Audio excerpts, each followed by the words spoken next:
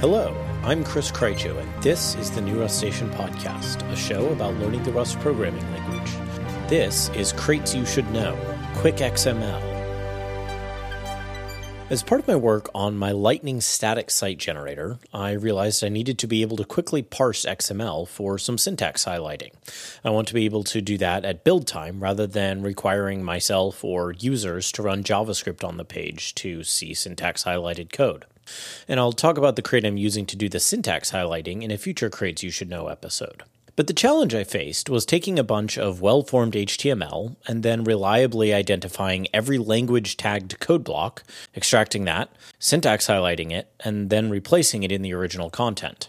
As you know, if you've ever tried to do this kind of thing in HTML or XML, you might be able to get away with handling that kind of thing with a regular expression most of the time, but eventually that approach will just blow up in your face. This is a problem for an XML parser and an XML writer. And as far as we're concerned, here, HTML is roughly a subset of XML. Strictly speaking, HTML is not a subset of XML, but usually you'll find that XML parsers can also handle HTML. So I went looking for an XML parsing crate.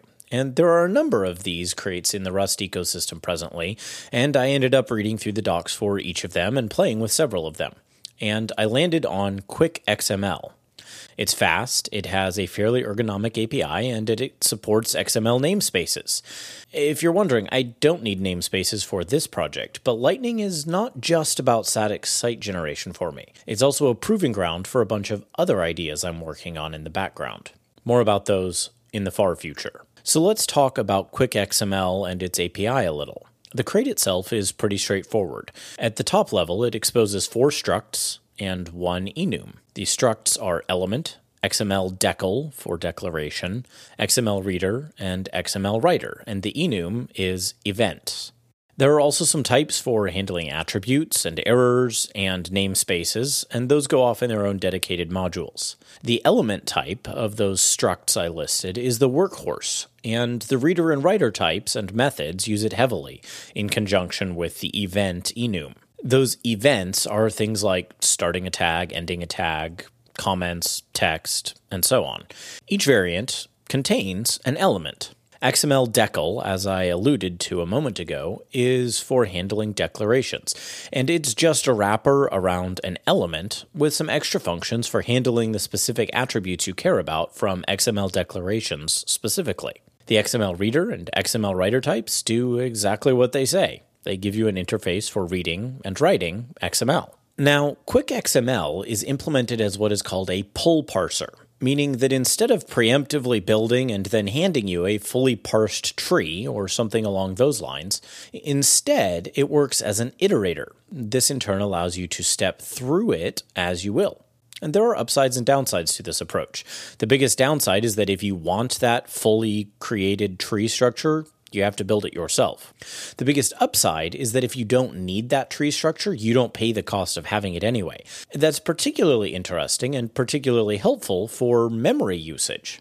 Now, I'm not overly worried about that in the case of Lightning. It should not be a memory hog. But I also take the view that if you can do things in a more lightweight fashion, it's good to do so. That's a big part of what attracts me to Rust, in fact, the ability to do things in a fast and lightweight way in users' machines. In any case, the net result of making Quick XML be a pull parser is that parsing and writing some XML with the crate was pretty easy. I didn't need a tree, so this was very straightforward. Here's how it works. The XML reader takes a buffer of content and produces a stream of events.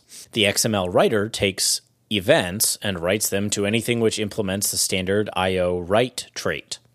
In practice, that means that you can just treat the XML reader type like a standard iterable, because it is a standard iterable. You may recall when I talked about traits back in episode 9, I hinted at this kind of thing, and I talked about standard iterator specifically in that episode. Here is where all that power comes to bear. You can use the exact same set of iteration methods on an XML reader as you can, say, the built-in vec type. Then, to do whatever transformations you need to do, you can just match on the event type and transform the data you get out of it. In Lightning, that translated to pulling the events out of the XML reader instance inspecting them to see if they were important for syntax highlighting, and doing the syntax highlighting if so, and then pushing them into an XML writer instance. To do this, I built a simple little state machine which determined what to do from each event coming out of the reader. If the event wasn't of interest for syntax highlighting, I just pushed it directly into the XML writer instance. If the events matched the magical pair of tags I was looking for, a pre and a code tag with a language class attached, I would grab the text element they contained, parse it, syntax highlight it, and hand it back, building a new element out of the highlighted code. Then I would push that into the XML writer.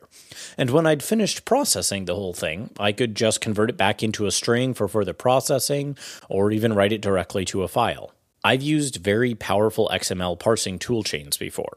In particular, I made heavy use out of the Python LXML tool a couple of years ago when I was generating the HTML for holybible.com from an XML source. Certainly, if you wanted to do the kinds of things that LXML gives you the ability to do, you would need to build more on top of QuickXML. But, and this is important, you could do that. QuickXML is a great little library, and it has a very well thought out API. I had no trouble figuring out how to use it, even though I had never used a pull parser before. So if you are working with XML or HTML, this little library is well worth becoming acquainted with. And, like me, you might not only get a good tool out of it, but learn something about pull parsers out of it. For my part, this made me so happy with the pull parsing approach that when, sometime in the next year or so, I end up implementing a parser in Rust, it will almost certainly be a pull parser. More on that when it happens. In conclusion, though, if you're doing things with XML, QuickXML is a great bet. And it's also open to contributions, so if you find something it doesn't do well, you should just file an issue or even open a PR with a fix for it. Thanks to Chris Palmer, Christopher Gifford, Daniel Collin, Matt Rudder, Ben Whitley, Peter Tillemans, Philip Keller, Stephen Murawski, Rafe Levine, and Vesa Kailavirta for sponsoring the show this month.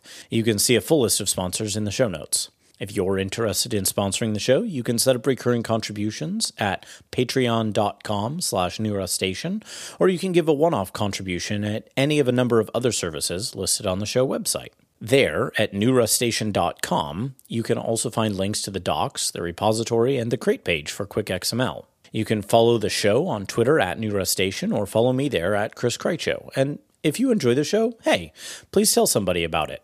You can also help others discover the show by rating and reviewing it on iTunes, by recommending it in another podcast directory, or by sharing it around on whatever social media you use. I hope you've enjoyed this first Crates You Should Know episode, and hopefully I'll be able to put out at least one of these each month. I already have a handful of crates on my list to talk about, but I'd love to hear suggestions for more. You can shoot those my way, or respond more generally in the threads for the episode on the Rust user forum, or on Hacker News, or on Reddit. And of course, you can also just email me at hello@newruststation.com. Until next time, happy coding.